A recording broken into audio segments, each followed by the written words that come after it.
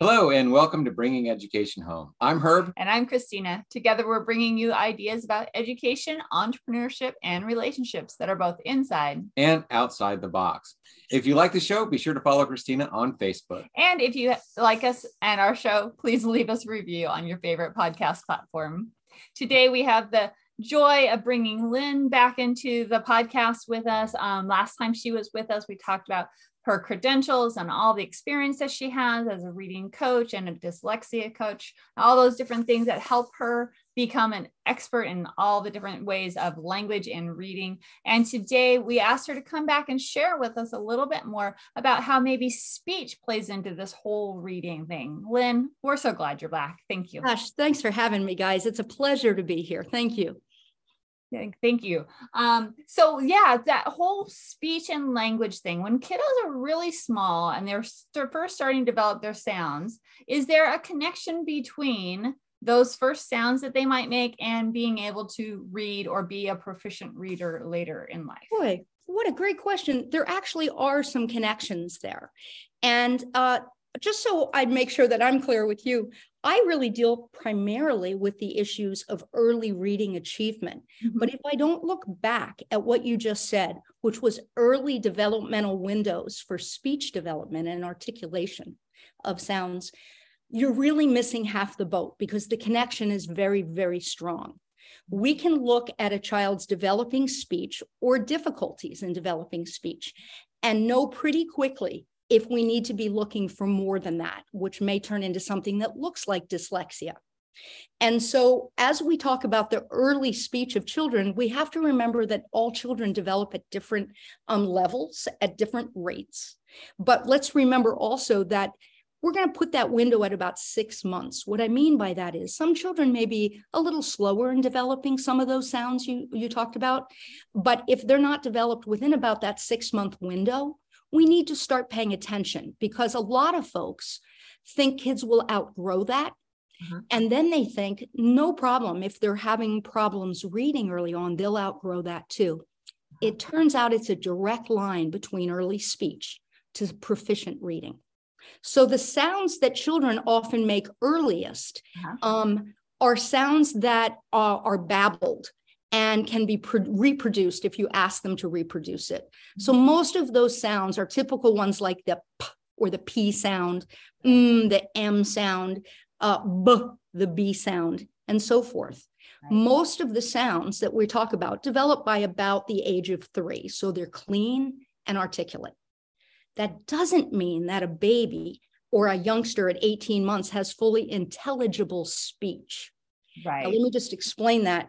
Intelligible speech means that you could figure out what a little 18-month-old is saying about 25% of the time. You could figure out their language. Okay. A lot of their language may not even use sounds in our language. They're just playing with the language. Mm-hmm. But about 25% of speech can be understood by age 18 months. And it goes on from there. 2 years is 50% of intelligible speech. Okay. 3 years is 80%. And in theory, right around age 4, we should be able to understand 100% of a child's speech. It doesn't mean they're absolutely accurate, but it does mean they're close enough that we understand what they're trying to say. Please know that that part is very important because the more a child struggles to be heard and understood, the more his or her self-esteem is lowered. So if that's happening at 3 years, imagine fast forwarding 4 years to now try and read when you're still struggling to actually speak the sounds you're supposed to read and spell with. So the question that pops into my head when you're giving us those numbers, is this the parent understanding them? Because we know we're pretty good at understanding our kiddos, or is that anybody or almost anybody understanding? Because that's a big distinction from my classroom experience. You're asking, what a good question. It is anyone that should be able to understand them. Okay, and so we understand that moms and dads sometimes have a little secret knowing what their kiddos are trying to say. But in general, I wanted to make sure that I said that because not all young children have clean, articulate phonemes. That means the sounds of the language coming out cleanly, but they can get close enough that most of us understand where their needs are. So about by age 4 to 4.5, most children should be speaking cleanly enough and articulately enough so that we can definitely understand. Got it. Yeah. Yeah, I kind of find it kind of interesting because I'm a parent and a grandparent. So Yeah. sometimes with new parents, and the first time they have an 18-month-old, the parents have no idea what the kids will be talking about, or 2 years. And I'll walk up and I'll be like, and I'll just like start talking to the kid, and the parents are like, what? How do you understand them? So yeah, there is a learning curve. A learning curve there Yeah. too. So there's a lot of young parents that wouldn't even necessarily understand that their kids are talking because they're just making babbling sounds. Exactly. And that's so critical. Just so you know, those babbling sounds are rehearsals of how many different ways can I rehearse saying this sound compared to another sound. Mm-hmm. And so an example of that is if I gave you these two sounds, the P sound and the B sound. Mm-hmm. B, b. I often ask parents to play with those sounds in conjunction by practicing them with their children, just in play and fun. Yeah. Because we want children to start to explore what's happening in their mouth, not just what they hear, but what they feel in their mouth as they're producing those sounds. That's called oral motor feedback. And we want that because if we just rely on our ears, many, many children will not be able to produce the sounds we want. They have to use their mouth. And ultimately, they use all their senses to get there. They use their vision to be able to see letters and know those sounds. So as you can see, a child who struggles to read, if we just backward chain, we're going to find a child that has some other issues as well. And so as we talk about the speech development, I want to make it very clear that many, many times when we see children with delayed speech or struggling to rhyme or struggling to compare sounds within words, those children will often be looked at very closely for signs of dyslexia later. And that's why we look at those children in kindergarten early on, because we know they may have had speech issues before. About 7.5% of all people in America will have speech disfluency or some speech issues. Okay. 7.5%. Yeah, that can be pretty impactful. It can, even if some people do grow out of it, and we admit that. Yeah. Many, many children may not. So an example of that is that when we talk about the letter R, yes, it has many, many ways of being produced depending on what letter is around it. Uh-huh. Also, if you try and say the R sound just to yourself, which goes like this, it's just a little kind of burp of a sound, you can't see what's happening in your mouth. So children don't get that, what we just talked about, that articulatory piece. They can't see it. They have to feel it. Yeah. And so because of that, R is a very late developing sound. And I wanted to make sure to talk about that because I've had many, many parents tell me they wanted to send their 4-year-old to speech class for developing the R sound. And they didn't want their child to be upset or feel low self-esteem because of it. Yeah. But as it turns out, a good percentage of children will not develop the R sound until right around age 6. Yeah. And public schools often won't even look at remediating that sound until age 8. Yeah. And that's exactly what I was just going to ask you, was because as my teaching experience, the same way, I would have a kiddo that I would have a hard time understanding in my classroom.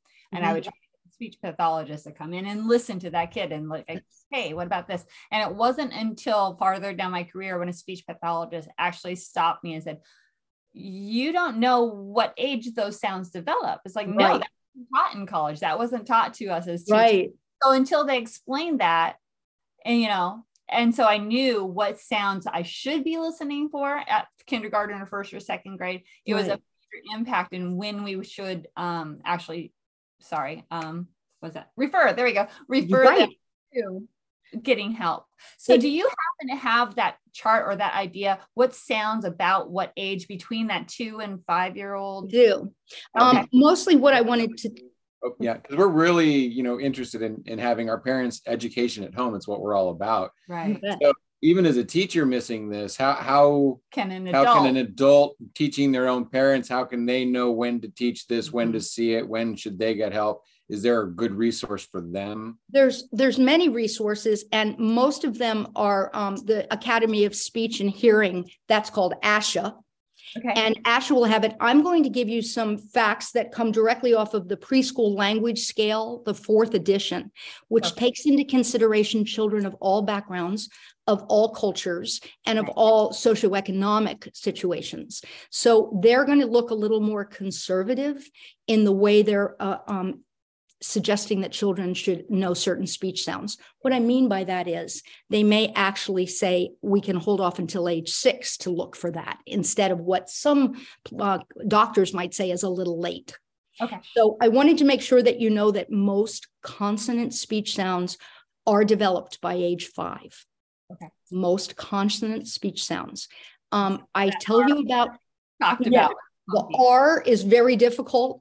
As a matter of fact, it makes up most of the speech errors in public education. If there's articulation errors, it's because of the R. It's very difficult to remediate. S is right behind it. S is a little tough as well. So I just wanted to make sure you heard that.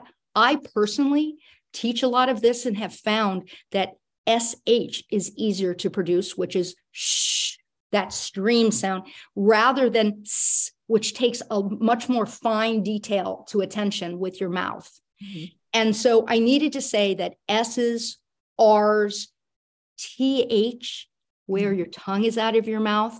And there's 2 sounds we make with that. We make the quiet TH sound, like in the word think, but we can also teach the noisy TH or voiced TH sound, which is like in the word that.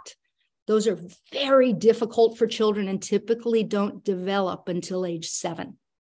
Age 7 for many children. Yes. Your tongue out of your mouth sound, is that the only tongue out of the mouth sound? It absolutely is. It's called a tongue cooler in my world. And there is no other sound that pushes your tongue out of your mouth.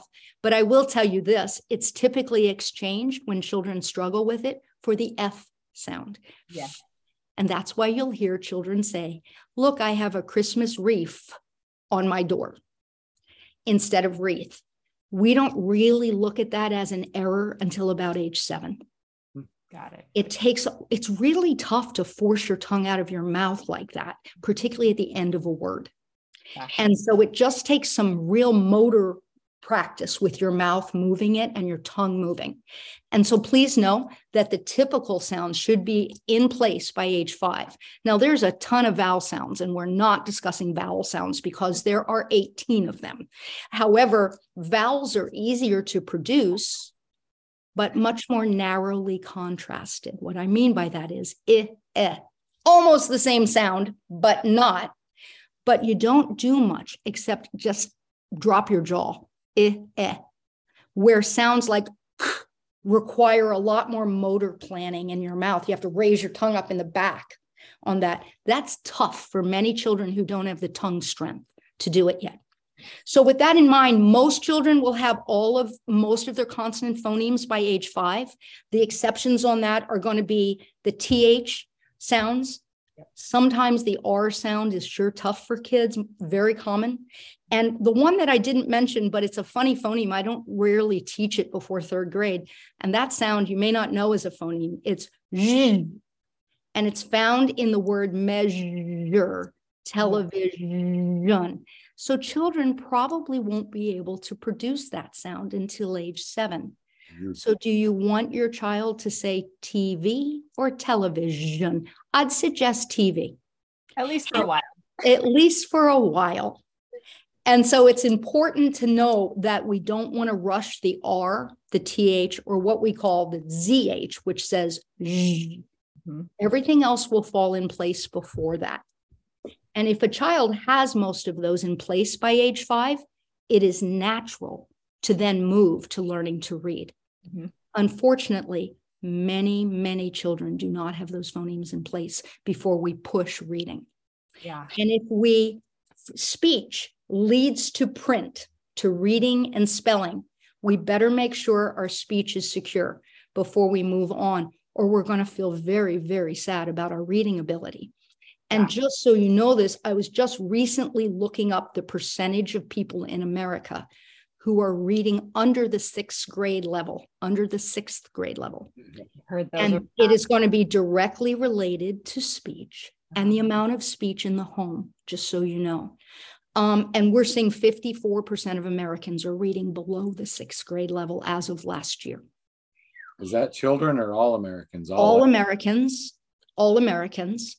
And only about 35% of children across America in 4th grade are reading at level right now. Exactly. I heard some of those statistics 2 weeks ago when they brought out the national averages, and I was totally shocked. I was just like, oh my gosh, I can't believe that. And then we're expecting people to be productive in society, and we're expecting them to, be motivated to go and learn something new. And if you don't have those basic reading skills, all of that's very, very difficult. Yeah. And about I'm not sure, it seems like 5 or 6 years ago, she was a 2nd grade teacher, and suddenly had kids coming into her classroom that didn't know these phonemes, that couldn't make the sounds. She went to talk to people. It was no longer required in kindergarten or 1st grade to even attempt to teach these. So she was getting kids in 2nd grade who were supposed to be able to read and write, who couldn't even make proper sounds. So that's in a school system. So in a home education system right now, there's probably a lot of parents who might have actually a little later, early education, 3rd, 4th, 5th grade, whose kids now are missing that. Right. What is the process for recatching those, for putting those phonemes in place if they missed them? I think you called it remediation. What's the remediation, and how does age affect the remediation? Is it better sooner, later? Can it be brought back? You're asking such good questions here. And yes, I want to make it very clear that while I am surrounded by speech pathologists, I indeed am not one. But I am considered quite well versed in the area of dyslexia and early reading achievement. And I wanted to make sure that you knew this, that while it is not our job as teachers or even as parents to remediate the R sound, it's a very difficult sound to remediate and requires help from outside for that. But not until maybe age 7 is what we say on that. So here's what we do. We're able now to catch children between kindergarten and 2nd grade. It is the prime sweet spot to catch children in terms of them learning to read efficiently and fluently. And the way we learn to read that way is based on how we articulate the sounds. So if we catch a child in kindergarten that is not articulating very common sounds like the P or B sound, and it's not because of any problem that we see, a physical problem that we can see, it's more likely because of neural pathways not firing correctly to make your mouth move correctly for this, that oral motor piece. So typically, this is why we look at dyslexia screenings for children at age 5, because by the time children are 5, they should have most of the consonant phonemes down. My suggestion when a child is 5 and they still don't have many consonant phonemes down is I immediately refer them to speech pathology to take a look at it. And then the best way to do this is as a mom or as a teacher, working with that speech pathologist to make sure that you're not demanding that child read words with those phonemes in them until they can indeed articulate them as well. If you ask a child to read words that they can't articulate, they are simply memorizing the word in a package. They memorize the word McDonald's and they see the golden arches in their mind's eye. It does not mean that they're a reader. It means they've memorized the picture. And that's very old school, guys. That's from the 50s. And if I could just say, this part's probably going to blow you away. So I always like to share it with folks that are interested in these topics. So we don't even know how long the human race has been talking, but it's very long, okay? Millions of years. We know that to be true. Do you know how long we have actually been reading and writing? Not as long. Cuneiform is, I think they figured out it's about 5,000 years old. You are right. Yeah, but again, we can also go back and look at ancient satellite pictures of the world and determine that like ancient civilizations have been wiped off this planet. So correct. Our current group. Our current group of people has been about 5,000 years. That's right. But I'd really like to narrow that down for you, because that was only the people of the upper echelon. Those were the people who wrote to make speeches, not to read for leisure. Well, reading for leisure would have come after the Bible, because there weren't books before the Bible. The Bible was the first mass-produced Bible in the world. And you have to remember that with that, the average person could not pick up the Bible and read it. It was interpreted for them. Yep. And so it wasn't, I know this is going to blow you away, but it wasn't until 1450, 500 years, almost 600 years ago, that the printing press came into play. And all of a sudden, people were being given the opportunity to read for leisure or to read for information. Yeah. And so the common man had access just about 550 years ago to reading. The common man. As a matter of fact, in 1940, only 70% of people said they were even trying to read. In 1940. Whoa. Okay. Yeah. And so when you look at that, it isn't surprising to see that our literacy rate in America today, able to pick up a newspaper and read it for content, our literacy rate is somewhere between 75 and 79% in America today. Yeah. So a lot of people are still, compared to other nations like Norway that have almost 99% literacy rate, we have to be able to look at our language and say, what is it in our language that is causing these neural pathways to not connect? Yeah. If you believe this, if you believe our brains, human brains, have only been reading for fluency and for information for 550 years, average man, for 550 years, it makes sense that lots of brains have not yet adapted to it. Yeah. And it is a learned skill. It is by no means an innate skill. No, yeah, reading is not just happening. Yeah. Speaking is very innate.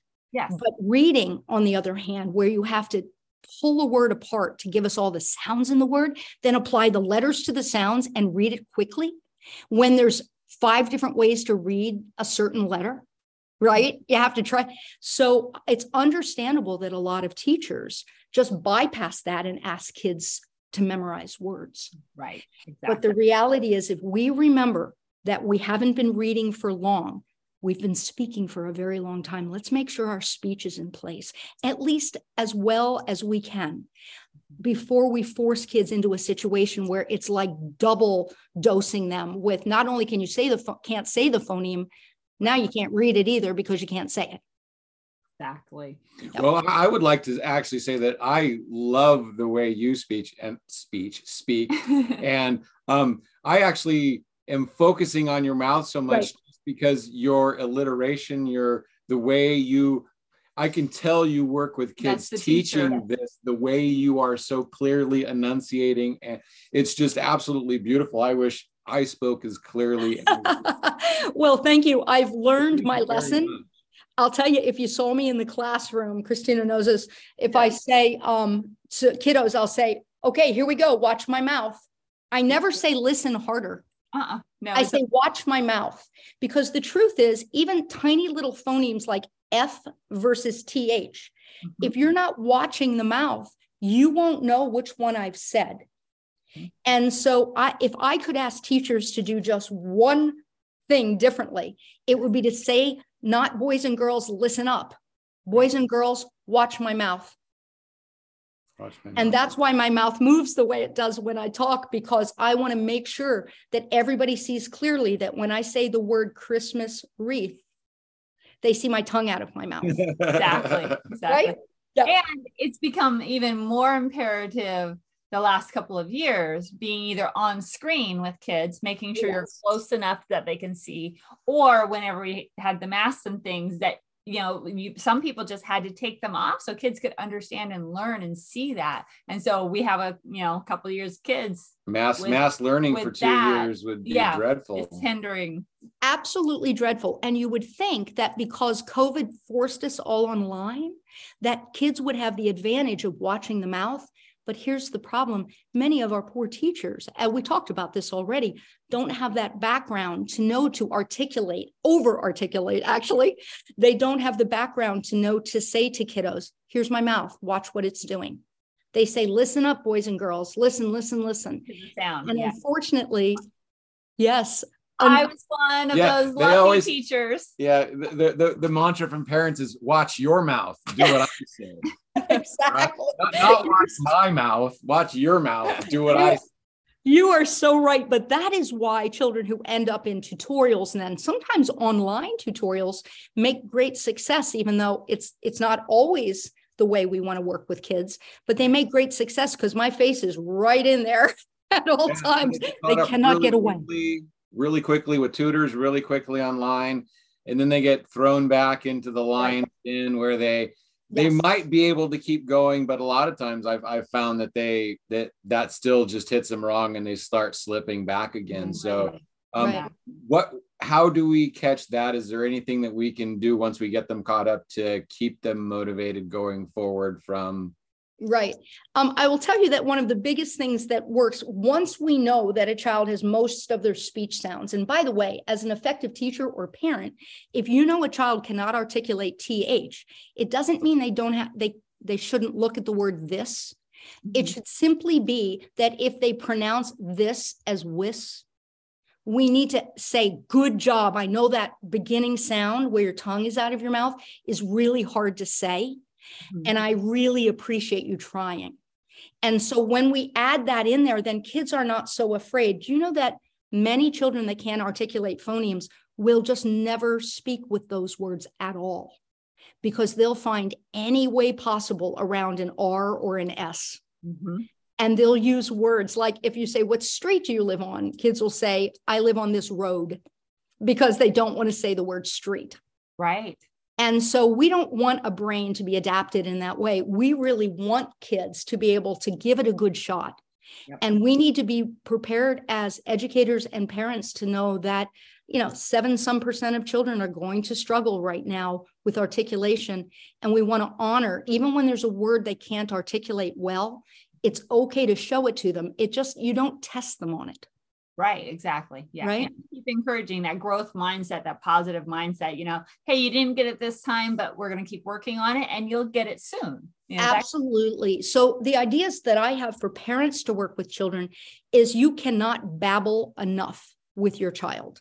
And so, yes. So for littles, for under age 18 months, you want to take sounds that are quite common, like the P, the B, the M, the N, T.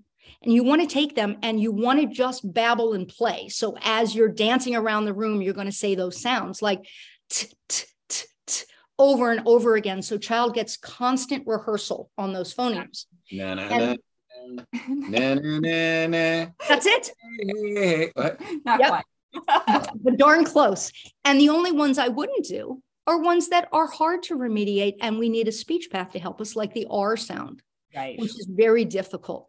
But my point on this is that if you want a child's brain to get as much exposure as possible and all those neural pathways try and fire, we need to make sure that we're not just talking about words, but we're talking about sounds within words. Mm-hmm. It's very, very common for children who struggle in a blend word like stop to simply say sop, because it's very hard to blend two consonant phonemes next to each other.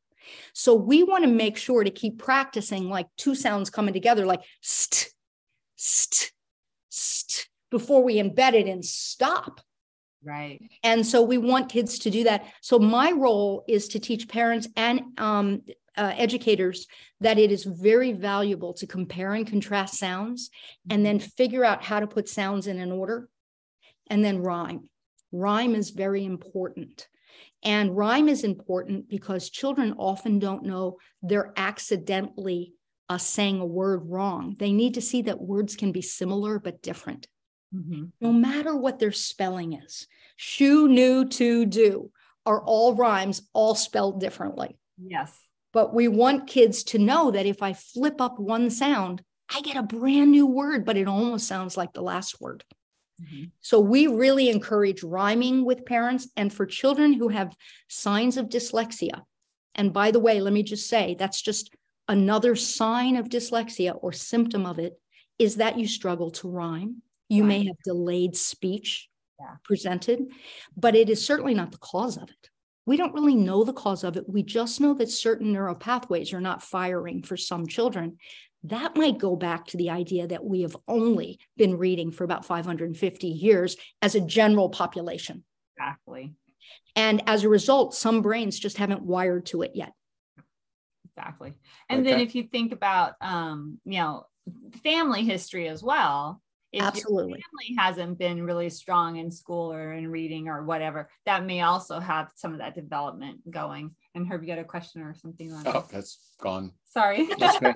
It came, it went. I get excited. It's like, yeah. You are so right about that. It is the one way we know, going back to Herb, to your question of how do you know what to do at 5, or how old is it when we start to intervene? That's why the school districts, many of them in America, are intervening at age 5. Intervening is too strong of a word. We're assessing at age 5. I wish we had the tools to intervene better, but we're assessing. And the way we know to look for that thing called dyslexia, by the way, that's a spectrum of characteristics. You can have very mild dyslexia where you just struggle here and there, but you're doing just fine. Or you can have very severe, what we call double deficit hypothesis dyslexia, which means that reading is just, you're clueless, no matter how bright you are. Okay. And so I wanted to make sure you knew that.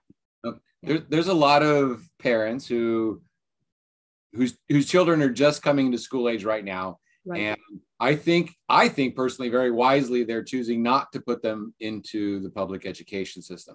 So unfortunately, though, they're going to miss that possible catching of the early intervention. What is something that a parent can do? Is there somewhere they can take their kid if they're not working with the coach, is there someone they can take their kid just to have them screened or checked out just in case? So just so you know, most speech pathology screenings are free across America.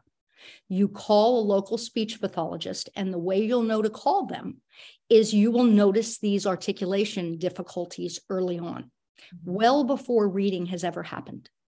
And you'll notice, gosh, they still can't produce the P sound, and those easy sounds we talked about. They're still really struggling with that. They may shift sounds in words, which is very common. So instead of saying spaghetti, you say paschetti. There's a great example. We with our kids over that one. Yeah, it's a common shift. It's not a huge issue, but it's a common shift that happens. So we're going to look for delayed speech. We're going to look at history of dyslexia or reading problems in the family. And then as soon as you have that, you call that speech path and you say, here's my concerns. Dyslexia runs in my family. By the way, that's somewhere between 10 and 20% of the population has signs of dyslexia, mild, maybe mild, but have it. And you call and you say, I'd like a screening, please. You don't have to be in the public system. And you'll get a screening. Usually it's complimentary. You'll get the screening and they'll be able to say if that child is within their developmental windows or not. This is before reading starts. And that's pretty important because, as we've mentioned, speech moving to reading requires speech. Yes. And so it's a pretty easy, quick way. It doesn't put any label on your child or anything. It simply helps you better know why reading might be a challenge coming up. And I always say to parents, if you're looking for one indicator of a child maybe struggling to learn to read, if they're not acquiring their letter sounds pretty quickly, not their letter names. That's really most people don't believe that, but it is true that letter names are not as critical as letter sounds. So when a child sees an S, I'd really love to hear S. I'm even happy to hear S really loud. But but to be honest with you, the letter name S is less relevant at the early stages. So with that, I just wanted to make sure I was clear. The only thing I would ask parents to really look at beyond the articulation piece is, can they rhyme? And rhyming is very interesting because it's found all over in young, early readers' books. Cat in the Hat, all of that. So I always ask for a rhyme of a word that is not a real word. I'll just make it up. If I did the word fop, not a real word, but if to rhyme means I say op, I move the first sound out and put in a new sound. Chop, sop, top, lop, mop. I don't care if it's real or pretend. I need the child to understand that rhyme means I move out one sound and substitute it for another. That is one of the most primary indicators that a child will have a problem reading later, is if they cannot rhyme. Rhyming naturally occurs about age 4. It develops well between 4 and 5. And if a child is not rhyming by 5, it's worth a little look. A lot of times I notice that kids think of rhymes as jokes. So Yes. they'll be happy when they, oh, hey, listen to this. And they'll come up and they'll give you a bunch of words that are just kind of rhyming, thinking they told you something funny. I kind of like that. That's okay. But it really is a strong indicator if a child is going to have a problem down the road. That is totally free of them not articulating the R or something like that. It could just appear as a lack of rhyming. So on the flip side, if a parent really wants to help their child be ready for reading, play with rhymes, not just the sound, but play with rhymes and have them practice that 3, 4-ish age group so they can get ready. And I think the most important thing that most parents haven't heard yet is when you ask a young child to rhyme, could you ask them to rhyme with just a tiny word like shoe? Yes. Don't worry about spelling. Shoe, 2 sounds. Yeah. And what does it rhyme with? Moo, to, do. Yep. And that's so much easier than rhyme the word splash. Okay. Right. And so we're asking for just tiny little, it doesn't matter if you come up with a real or pretend word, but parents can certainly encourage rhyme. I would never encourage rhyme if a child can't articulate a particular phoneme. So I wouldn't include that in the rhyme. But I would certainly figure out what sounds that child can make cleanly and articulate, and then say, I'm thinking of a word, and you can just play a game. Right. Now you rhyme. Now you rhyme. You can do it around the table. It is probably one of the best things you can do to open neural pathways for young readers. That is so awesome. Wow, Lyn, you've given us so much to think about again, and so much great information for our parents. And I really hope that parents will listen to this several different times and catch all those little bits and pieces. And hopefully either you can send me that chart with the sound at certain ages, or I can go look it up and we'll attach it to the show notes, just so parents have a quick place to go and then look for that. I'll be happy to do that. And what I'll also do, I don't know where you might put it, but I'm going to also send you the effects of dyslexia, the things that we might see as characteristics, so that a child, you can see the broad spectrum of where children learn their speech sounds and how it then comes in and overlays with learning letters. Wonderful. Is there anything that you wanted to talk about besides this topic while we were here? Because we love having our guests be able to share something that's happening with them or something that's exciting in your world that you just found out. What else would you like to share with us today? Well, I would like to share with you that I understand that when children look like they're having problems reading, it can be very, very hard for parents to watch it. It's a hard thing to watch. When you're young and you're 5 and you're 6, you may think, well, I don't compare myself to others, but it sure is tough when everybody else is picking up the book and reading and you're just pretending to read. Mm-hmm. And so I have some real belief that the earlier the intervention, the better. And I think we talked about this a little bit before. It is much easier to remediate reading issues between the ages of 4 and 8 than it is to try and get in there at 9 and above. As a matter of fact, there's some really strong research on that says the earlier the remediation, up to about age 4, by the way, not before that, in terms of reading, the better. And it will take about 4 times longer to remediate if you're over 4th grade. So that is why speech is so critical. We want to get speech in place as clean as possible before it not only impacts a child's social life and the way they're perceived, but it also impacts their ability to read and spell and understand the world through print. So I just wanted to make sure that we saw that clearly, that it can never be too early to get speech help, and it can never really be too early to get reading help once that speech help is in place. Exactly. Thank you so much for that great reminder. Because yeah, I mean, people are like, oh, well, I don't want them to feel bad because they have to get extra help. But then if they wait too long, then they need even more help and they feel even worse. So sooner is better. Exactly. So I, again, would start with a speech path screener, just a screener, and then go from there. Perfect. And so then what kind of tools and exercises would those come from the speech path to help, or is there stuff online if you just like are going to figure it out on your own? Sure. Well, a lot of times it is simply that a child doesn't understand there are sounds in words. It really is an issue of their brain not naturally unpacking a word like cat, at. They don't know it as 3 sounds. They just know it as cat, meow.